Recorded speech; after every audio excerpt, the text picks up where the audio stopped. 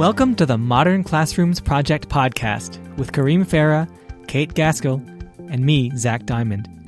Each week, we bring you discussions with educators on how they use blended, self-paced, and mastery-based learning to better serve their students. We believe teachers learn best from each other, so this is our way of lifting up the voices of leaders and innovators in our community. This is the Modern Classrooms Project podcast.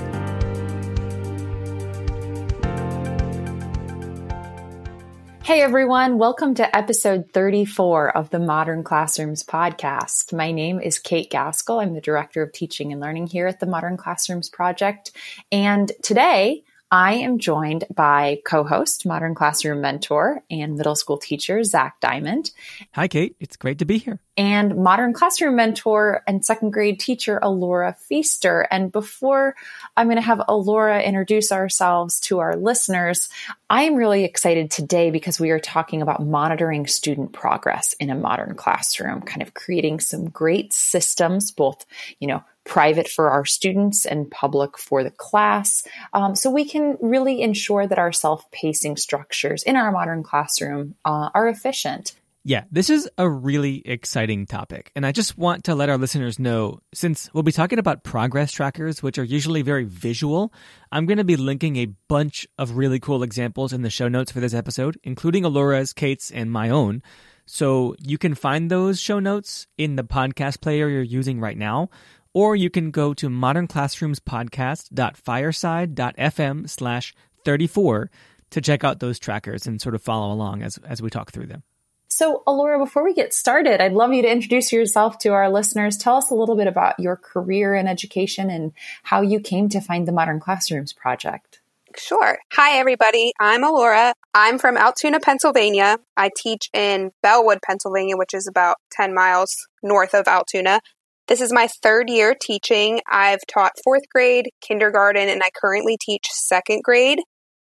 Modern Classrooms Project actually kind of came to me. I had some teachers in my school that had found the Modern Classrooms Project on Twitter, and they approached our technology admin and talked to her about how they thought that would be a great thing to bring into our school. So she looked more into it and she kind of surveyed the staff and saw who all would be interested in it. And they actually decided to bring Kareem to the school to provide a training for us. And my principal actually approached me. I had no idea this was going on, but she approached me thinking that it was something I might be interested in. So I joined the training. I think he was there for 3 days. He said it was an abbreviated version. And ever since then, I've been incorporating it actually into the math block in my classroom. That's so great. And you're one of our elementary mentors. How's that going for you? Well, I'm just starting out, but I've had great experiences so far. I've loved learning from the mentees that I've worked with. I think it's actually a really great back and forth process. I know that I have more experience than some of the people that I'm mentoring, but I've learned so much from them. So it's been very beneficial, and I'm very grateful to have had that opportunity. That's so good to hear. I completely echo, whenever I get to mentor educators, I feel like I'm learning so much more from you than you are from me. Yeah, exactly. Yeah, we all say that. I was going to say, we love, it's part of the beauty of the Modern Classrooms Project. So let's dive in. When we talk about monitoring student progress, this really has to do a lot with self-pacing. It's critical that we know and our students know where they are within a unit on any given day. At the Modern Classrooms Project, we do believe in age-appropriate self-pacing structures in our modern classrooms. So, K through 12, we self-pacing with guardrails, we kind of like to say. We encourage educators, students are on the same unit, but they're on different lessons within a unit. They're working on different tasks on any given day. So, we want to be able to know where our students are. And of course, we want them to know. And that's for a few reasons. And one of those, is efficiency. We want to use class time well for ourselves, for our kids. And we want to know what we need to do to support our students. And this is going to we're going to be able to serve so many more students make our one-on-one time, our small group time, our feedback much more effective if we can have those efficient systems in place. You know, a modern classroom can feel like some organized chaos, especially when you're first starting out.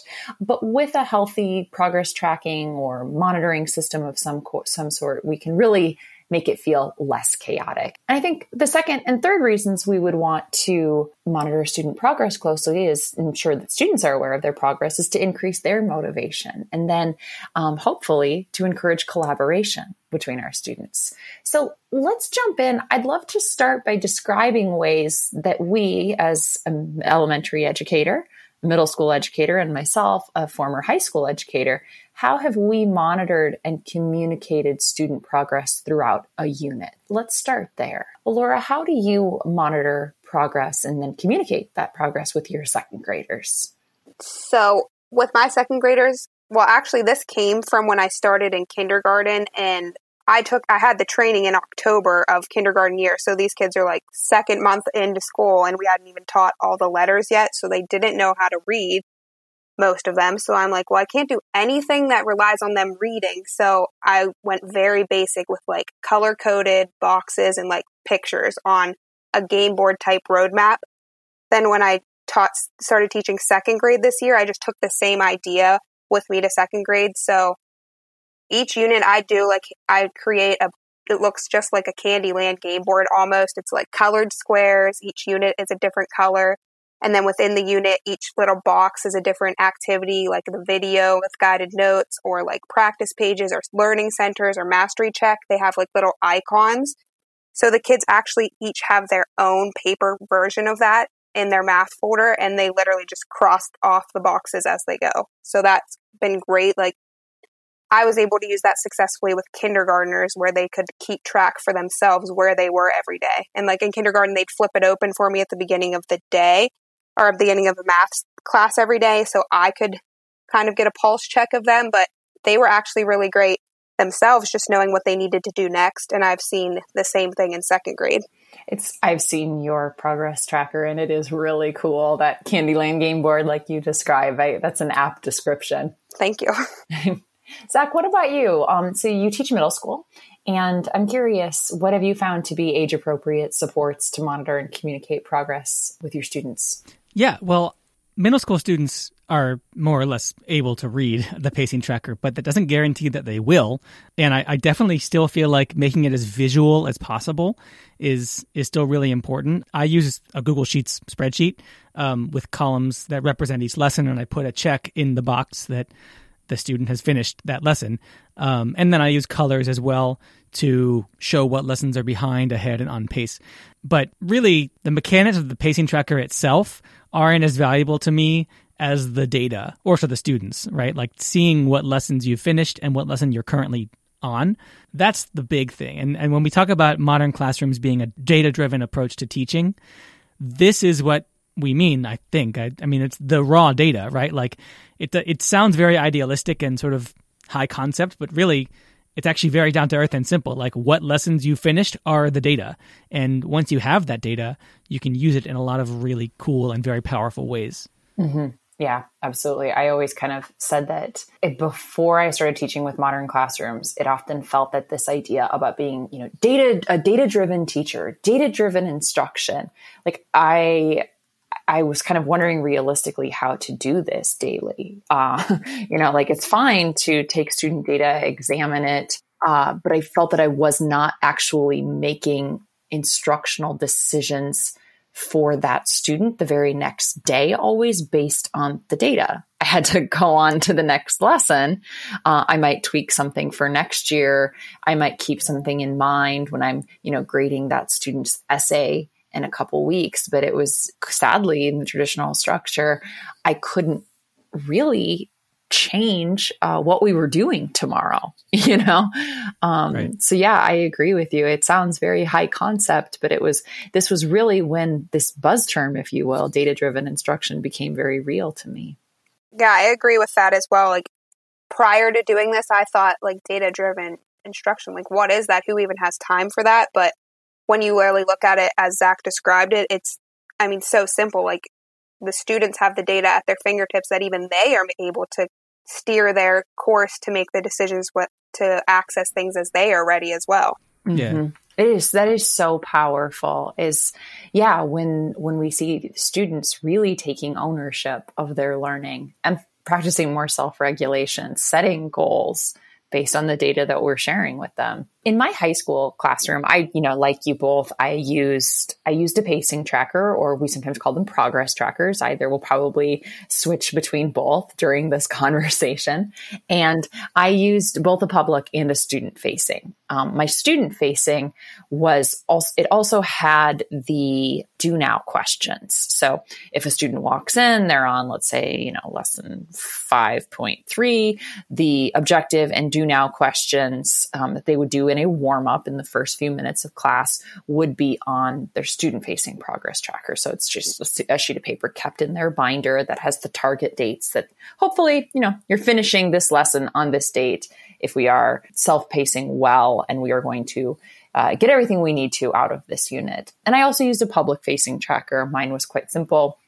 I used a PowerPoint slide. I know a lot of people really love their Google Sheets or Excel progress trackers. That wasn't me. I just kind of kept it really simple. I always, publicized the day's target lesson.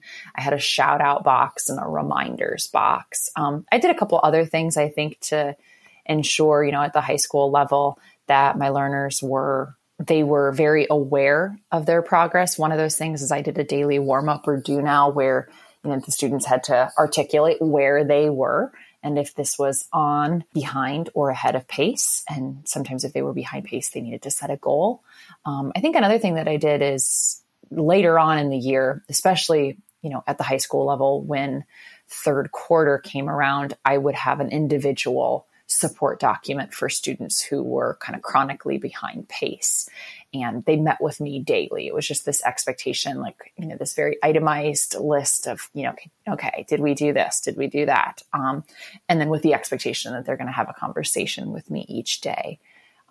It's interesting because we see so much of what we're doing around monitoring progress in our classrooms revolve around this progress tracker or this pacing tracker. It serves so many functions in a modern classrooms for the students and for the teacher. We talked about this a little bit, but let's go deeper. How has using the progress tracker, how has this helped your students and as learners? And then how has it helped you as the instructor? Zach, what do you think? Yeah, I've mentioned this before. I feel like the progress tracker or the pacing tracker, it's kind of like the centerpiece of my classroom. It is the structure of the classroom. It serves many, many functions. I say that for the students, the biggest ones are knowing what to do next. We hear a lot as teachers that students who are either not engaging or even misbehaving, it's because they don't know what to do, right? But with a pacing tracker that says you are on lesson 3, it's not hard for them to know what to do, and then they can either log into the LMS and find lesson 3, or you can tell them to do that because you have the data too. Knowing what to do really is very helpful for students, knowing exactly where to go and what to do. And I would say also that for the students, it gives them a really good sense of sort of how productive they're being.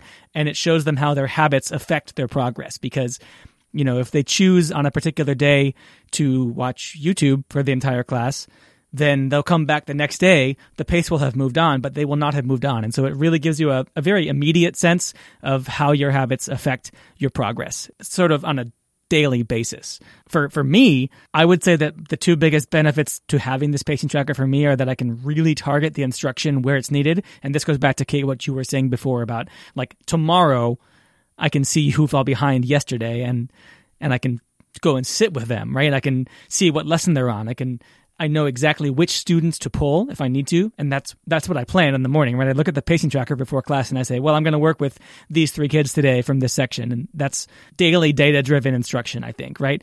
And then the final one I would add is family communication, because I use a spreadsheet and so I can do mail merges. And it's amazing. The data that I'm using for my class anyway is really easily condensed into a short email of a progress report that I can send to the 150 families that I teach. And that's huge for me. I wrote a blog post on it. I'll put it in the show notes. It's amazing how powerful that is. Yeah. That's so interesting. And now I'm kind of rethinking thinking, why didn't I use a Google Sheets or Excel tracker? That's a good idea. Yeah, for that mail merge reason. Well, no, it's funny. I was thinking about this. Kareem's tracker, which was the first one that I ever saw, was like yours. And they're just different styles. I think that it's totally fine. Like teachers thinking about it in different ways. And you put more academic stuff in your tracker, and I kind of put more quantitative data stuff in my tracker. And it's just, we all think about stuff differently. And I've seen a lot of different kinds of facing trackers. Oh, yeah. We've seen some really amazing ones, both public and student facing, through mentoring other educators. Just we'll put a collection in the show notes. Just incredible creativity.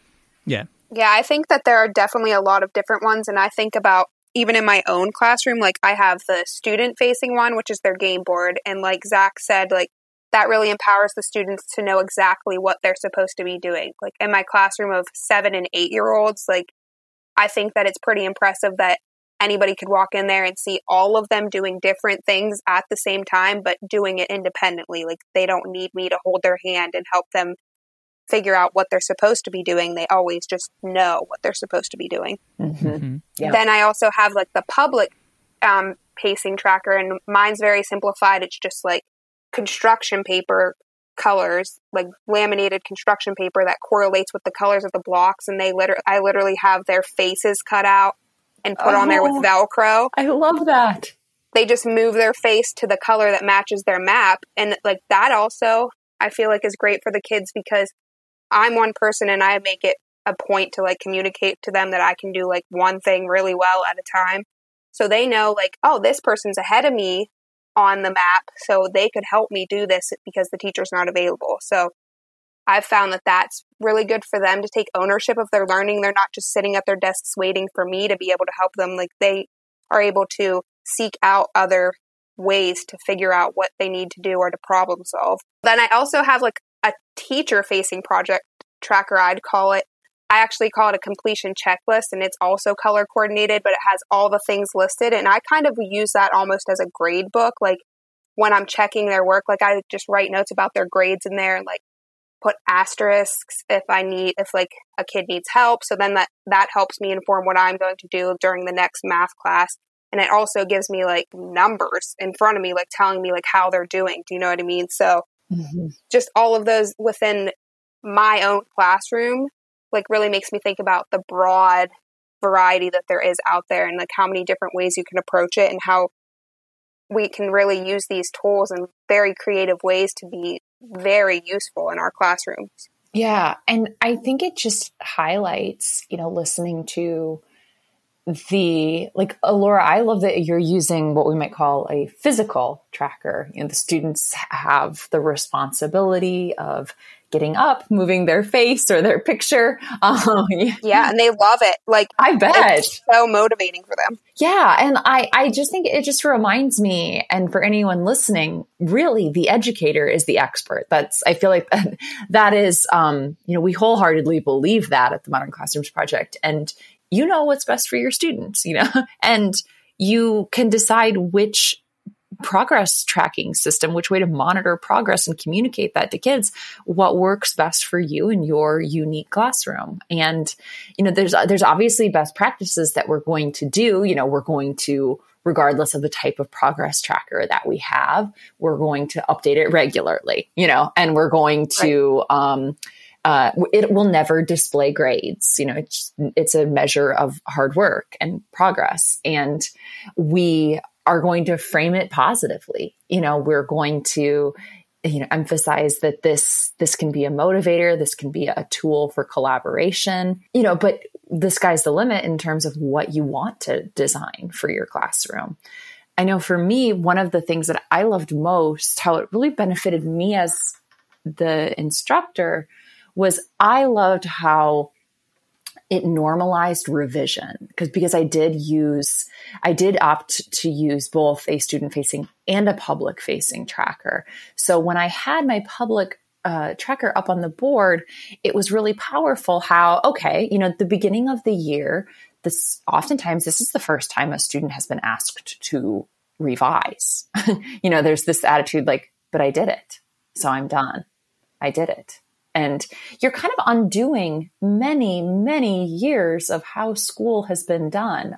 And I'm curious, Laura, do you experience that as a second grade teacher? Just this idea kind of at the beginning, just a little resistant and confusion being when asked to revise? Yeah, especially like, it's probably true at all ages, but they will, in the beginning of the year especially, rush through things just to get it done.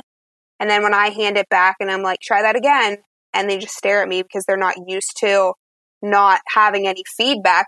But I'm like, if you don't understand how to do that or what was wrong, you should probably watch the video again. And then as we've progressed through the year, like I've seen growth in them being more careful and more intentional about their work.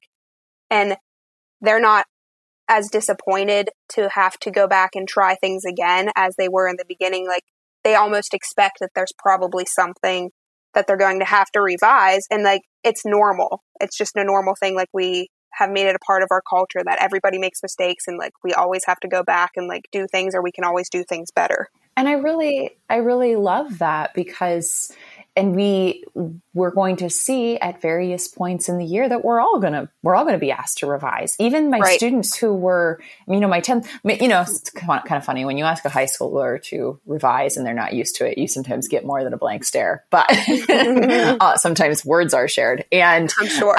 And at the beginning of the year, like I said, it's a tough adjustment. We're asking them to completely rethink how they are doing school.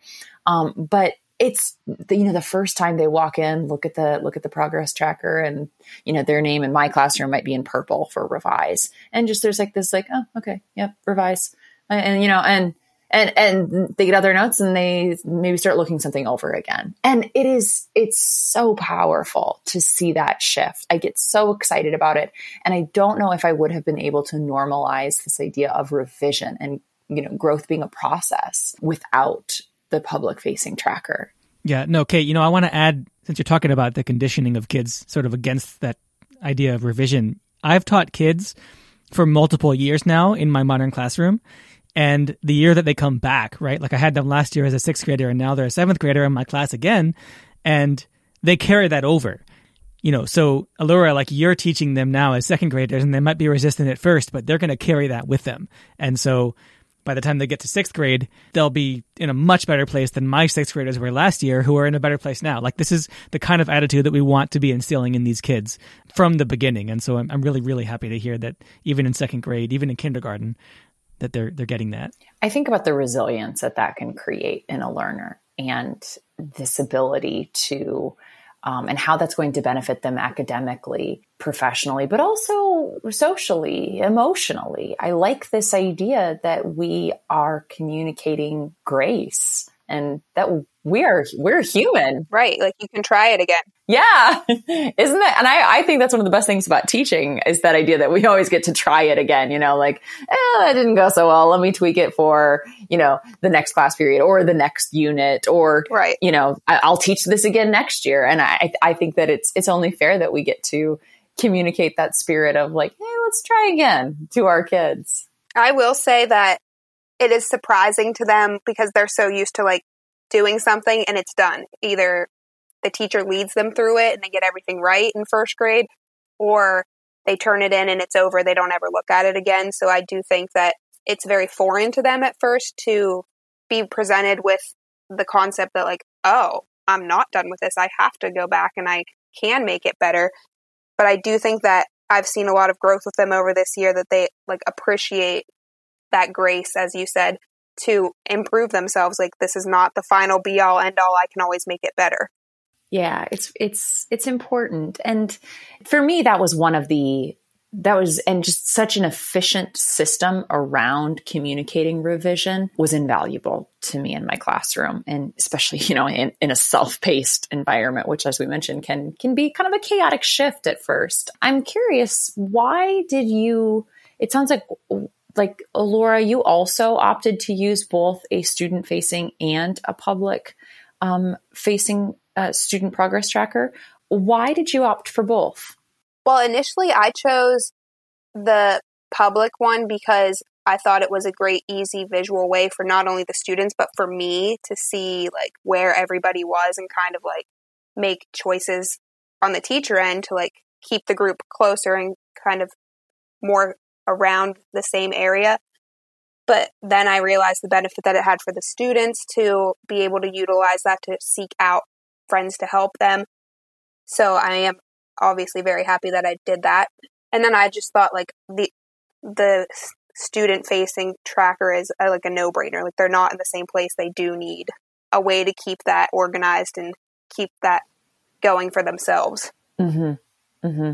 Yeah, that was kind of my shift too. I think I started out paying more attention to the public-facing option, and I used my student-facing one less as a checklist and just more as a simple like, oh, here's the do now questions, or here's the objective. And I saw something similar that I really thought that, okay, my kids need to be very much on the same page. They need this right in front of them. Zach, what about you? Why did you opt for the nature of the progress tracker you chose? Well, with regard to public versus private trackers, I sort of always knew I'd be using a public tracker just because I don't use very much paper. Like my students don't keep binders or notebooks. And besides the guided notes, just about everything I do is digital. I have put a little thought into setting up some kind of a digital tracker, but I've never gotten around to it. It always seemed really complicated, and I never got my head around it. Although listening to both of you talk about those private, like student-facing trackers, I'm actually considering putting a tracker into the guided notes packet next year, because it does sound super useful, like a little metacognitive exercise each day that keeps the kids aware of their progress. So yeah, I might try that next year. And in terms of the actual structure, like the format of my tracker, looking back on it now, I think it's because of the way that I teach a project-based class. I remember before I did the Modern Classrooms training like 2 years ago, I was still teaching traditionally. I went and I observed Kareem's and also your classroom. Oh, did you really? Yeah, you were actually teaching. Like I walked into your classroom and you were actually teaching. I suppose it's a good thing that I just kept going. Yeah, and Kareem's too. And both of you were using the sort of one PowerPoint slide with every student's name and what lesson they're on. And I went back to school. There was a sub, right? I literally walked back into my class that was happening with a sub. And I had made a slide on the drive back. Obviously, I was not driving. I made a slide in my lesson slides for that day, which was basically like all of the lessons across the top. And then I was like, okay, everybody walk up to the board, put your name along the left, and put a check under every lesson you've done. Like I literally did it that day. And that was like my proto tracker. And thinking back, like I did it that way and not your way and Kareem's way. And I think it's because students were already sort of in different places, even though I was not teaching in a modern classroom yet. It really gives you a sense, I think, of the sort of progression through a unit, right? Like all 10 lessons are up top, and then your name is on the left side, and how many X's you have on the tracker shows your progress. And then I can use other symbols like an R for revise. Or if it's an aspire to and the kid wants to skip it, I use an S. And I don't know, I just feel like for the project-based units that I teach, it gave a better sense of sort of like the scope of the entire unit, as opposed to saying today this particular lesson is on pace. And I just use color coding for that. But I hadn't really given it that much thought until now, except that I did realize that I did it that way.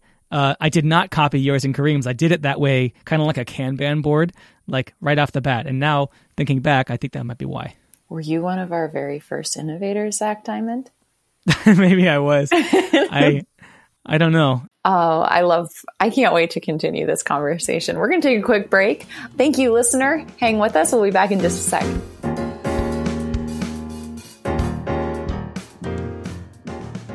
Hi, everyone. It's Kareem from the Modern Classrooms Project. I just wanted to take a moment to remind everyone about our Summer Institute. The seats are filling up. We will be training over 1,000 educators across the country and actually the world through our virtual mentorship program and a variety of synchronous sessions that are both optional and a few that are required. We're super, super excited about the program. The seats are almost full. There's just a few spots left. So if you are interested in attending, make sure to go to modernclassrooms.org/summer-institute. You can learn more about the program, the different enrollment options, the costs, and I encourage everyone to decide soon if you want to participate because we will be full, probably before the end of April. Enjoy the rest of the episode.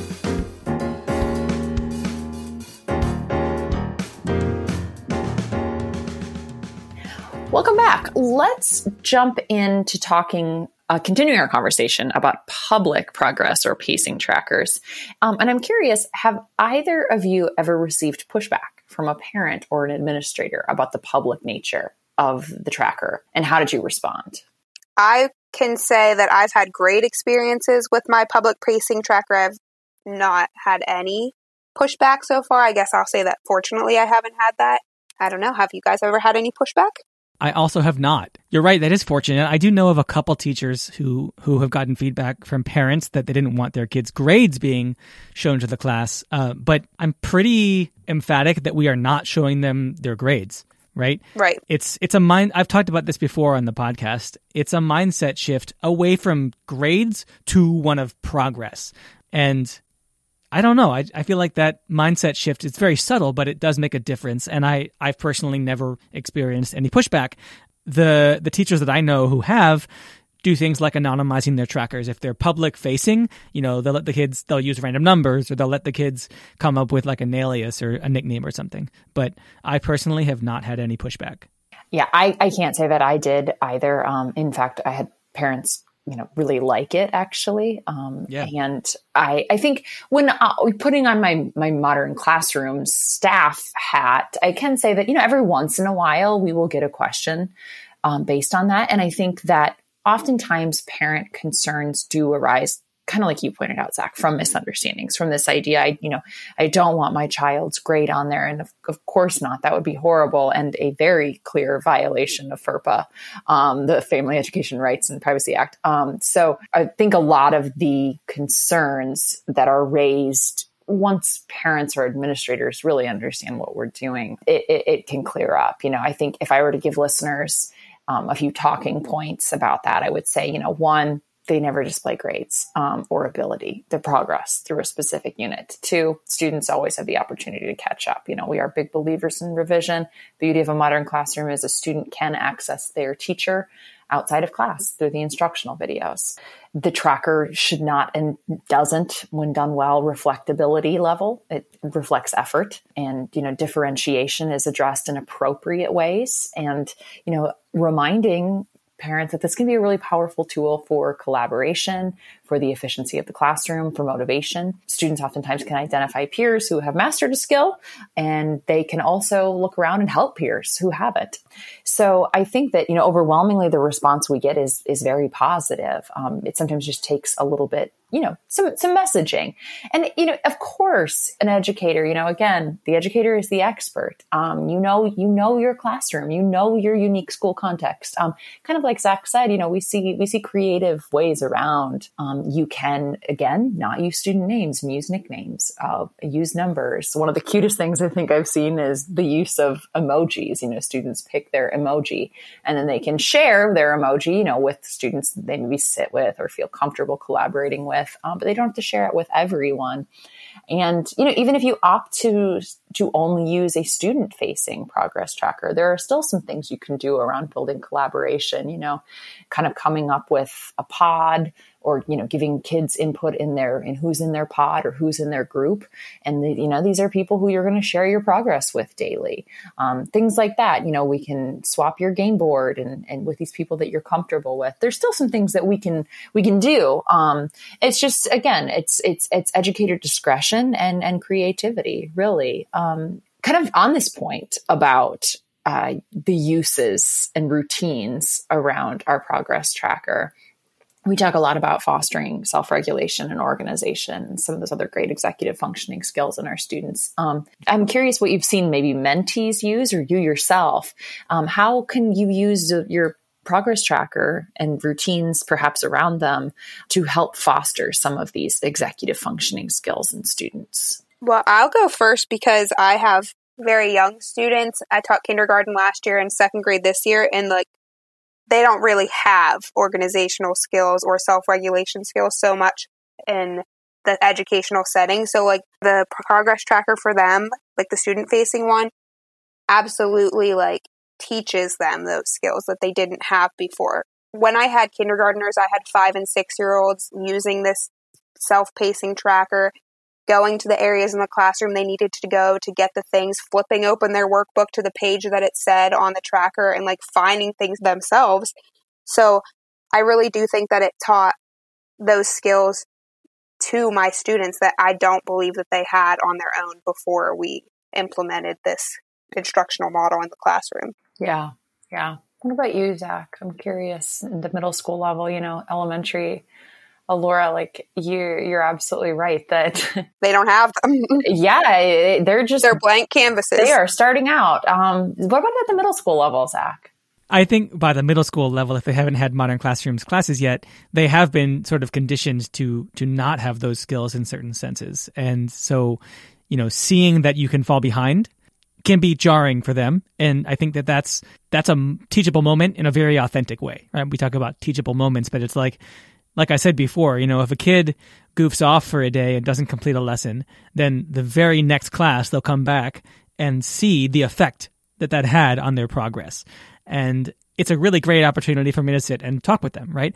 Kareem has talked about this before, and I think it's a great question to ask a kid is, was it worth it, right? Did you really enjoy yourself and have like a life-changing experience, or were you just watching some YouTube, right? And I guess that's sort of leading the witness, but if you can ask them in a less accusative way, they always say no. I mean, they always feel worse about falling behind than they felt good about watching the videos, right? And so It's a great opportunity for them to see, like, this actually has an effect. When I procrastinate on something and I don't do what I'm supposed to today, future me has to pay for it with my time or maybe my stress, right? And the first time that happens, kids can get uncomfortable, but then they learn over time, like, I'll fall behind if I don't do this, so I'm going to do it now.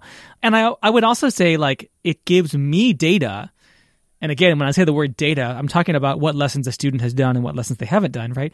In a very objective way, I can go to the kid and say, you're behind. Something happened and you need to catch back up. And it doesn't feel very emotional to me. It feels very objective. Right. So I think that's probably true of pacing trackers at all levels, not just middle school. But yeah, I think that it's really, really very powerful, especially for younger kids, even middle schoolers who are still learning those executive functioning organizational skills.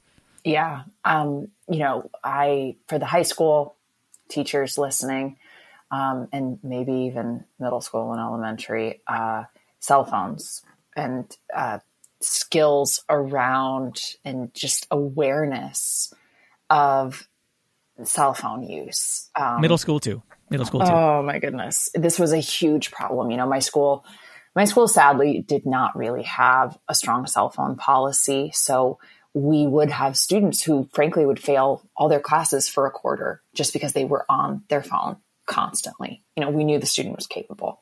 But this really was, a digital addiction, if you will. And I used my progress tracker. Zach, I really liked what you were saying about, like, being objective, being, you're not accusing a student of something. You're using data to have a conversation about what we need to do so this student can be on a better path. And I would use my progress tracker and the system of monitoring really around cell phones. So if a student was behind, because, sadly, again, my school didn't really have a policy. So I would use, in some of my classes, I would use the progress tracker to say just the blanket rule, like, you can have your phone if you're on pace, keep your phone, by all means. Phones are great. But if we start to fall behind pace, there's not, that's our first priority is getting caught up and really trying to message this in kind of a way of, of logic, and saying, like, and when you are on pace again, by all means, I'm going to keep your phone safe. It's with me. If there's an emergency, please tell me. If it's a strange day and you're expecting some kind of call, that's important, talk to me about it. But let's get you back on pace. And then worry about the phone. And that was a game changer. Yeah. Even little kids can hear that and not interpret it as being punitive. Right. It's not punitive. It's very clearly like, this cell phone is holding you back. If you weren't if you weren't falling behind, you could still have it. And it feels kind of like you're giving them an incentive, but you're not. You're teaching them, like, if you want to focus, you this is holding you back? Because I think that they're really, for some kids, not all, but some, there wasn't an awareness how much they were on it, Right. Right. And how they had really just kind of developed this habit of, answering every text or, having it just out on their desk. And it was very distracting. So yeah, that was a self-regulation, an aspect of self-regulation that I tried to implement around it. It's these progress trackers, our systems and routines around them are so useful. I'm curious, we haven't really touched on collaboration or student recognition and celebration. And how have progress trackers helped you in those areas in the modern classroom? Well, I know my students are very good at knowing who is around them and within the unit. So they are good at seeking out help, like I've said before.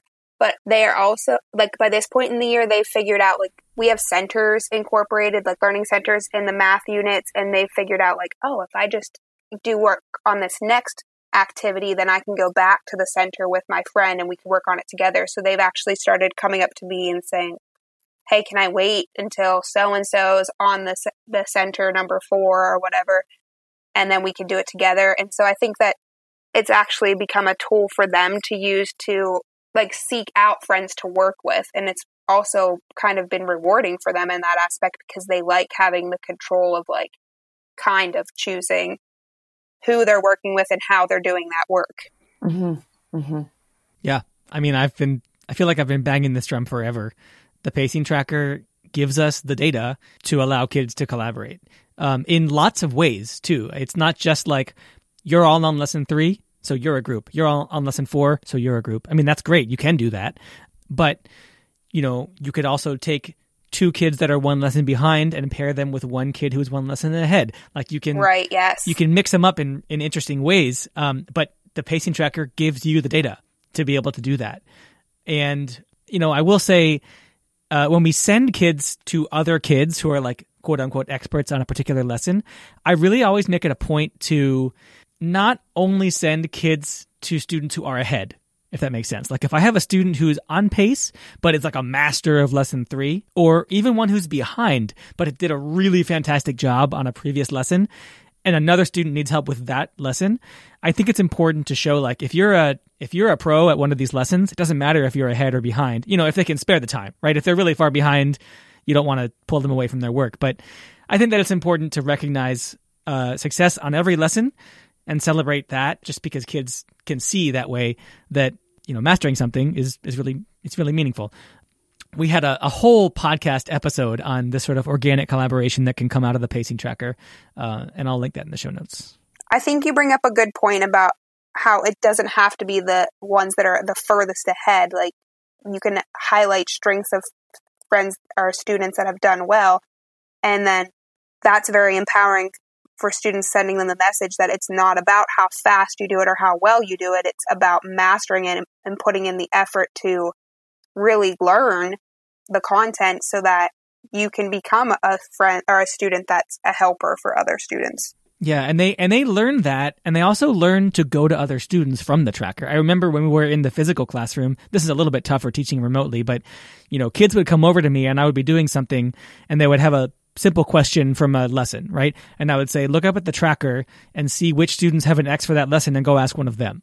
And then, after a month of being turned away by me, they would just start to do it on their own. And so I feel like it's another mind shift, right? In the kids, it's instead of the teacher knows all the answers and he's the only person or she's the only person who can help me, there are other people here who have an X on this lesson and they might be able to help me too. Yeah. And so you see them help each other. You see them start to ask each other questions, or if they're sitting next to each other, they'll just talk about the lesson, and it's really very cool. It is. And it's, I think we're sending really powerful messages about our classrooms and what school can be when we acknowledge our students and we build up their expertise. And also, hey, research shows that, if our students can teach something to other students, they are more likely to retain that content. So it's not only important for making students feel like they belong and they are celebrated and recognized, but it's good for them as learners too. I can't believe that we I could talk about this for many, many more minutes, but we have to wrap up. I guess my last question is, when we use these systems to carefully monitor our students' progress, how have you seen your ability to serve students change? When you have this accurate pulse check on what they've mastered and where they need support, how has this changed you in your instruction? I think it's really made me just given me the ability to actually be more intentional about choosing what I'm going to spend my little mini lesson time on with the kids. It's actually going to be something that benefits a majority of them versus like just throwing something out there and hoping it's meaningful for them. Do you know what I mean? Like I actually have the data to inform my decisions on what I'm going to choose to talk about with whichever students at whichever time, but it's actually intentional and it's meaningful and it's just a great use of my time and a great use of their time. Mm-hmm. Yeah. What about you, Zach? Yeah. I mean, I feel like I've made most of the points already that have sort of illustrated how this has been incredibly beneficial to me. I guess the two things that I would say to wrap up here are that knowing what lesson each individual student is on lets me choose which kids I need to support on any given day, right? And that's my data-driven teaching right there, similar to what Allura was saying. I guess one thing I haven't mentioned yet, which I think is important to remember when you're looking at a pacing tracker, is that the whole class pulse check, it gives me a sense of how my lesson and unit planning went, right, for that unit. Like if all the kids are zooming way ahead, it might be too easy, and if all the kids are struggling to stay on pace, it might have been too hard, or I might have not given clear instructions, or something might have happened, and it'll be a cue to me to look at it. I can also see like when my different sections of the same class are moving at different paces, because I feel like teachers all know this, right? Different classes have like these different sort of like emotional valences to them, and right. They'll perform differently. Yeah. And maybe not so much in elementary school. You have the kids, most of the same kids the whole day, right? But yeah, but you see it year to year. Like I get what you're saying, right?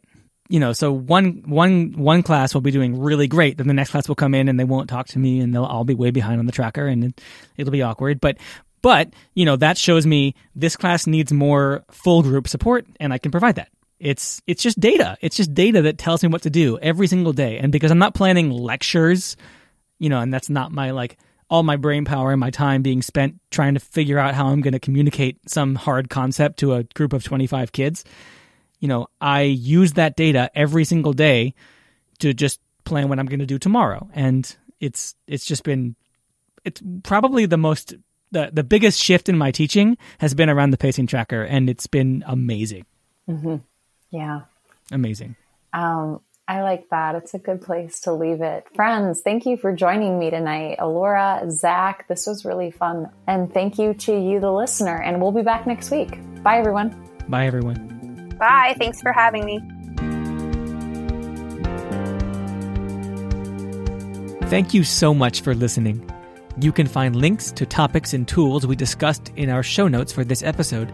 And remember, you can learn more about our work at www.modernclassrooms.org, and you can learn the essentials of our model through our free course at learn.modernclassrooms.org.